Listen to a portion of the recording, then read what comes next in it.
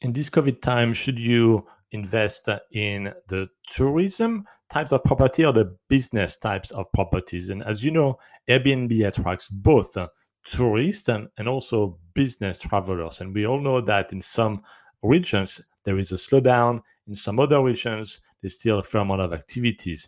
Well, I can tell you that my compass is going very, very strongly towards the cities for tourists.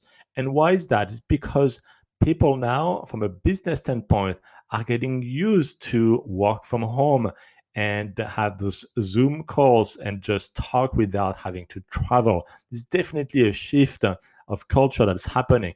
I can tell you that even in my home country, in France, this was not something that we wanted to embrace for the longest time. And now the culture, even there, is shifting towards working from home and not traveling as much. So that's going to have an impact for the business travelers. Therefore, I would really focus on the tourism because you cannot do some tourism with a Zoom call. You cannot replace that. That's definitely a no-no. Try to visit Venice or Rio de Janeiro or Tahiti, Bora Bora with a Zoom call. I don't think you're going to have the same experience, right? So I think that is still really a market that's going to be there. And in fact, it's going to explode because people are just bored to be at home.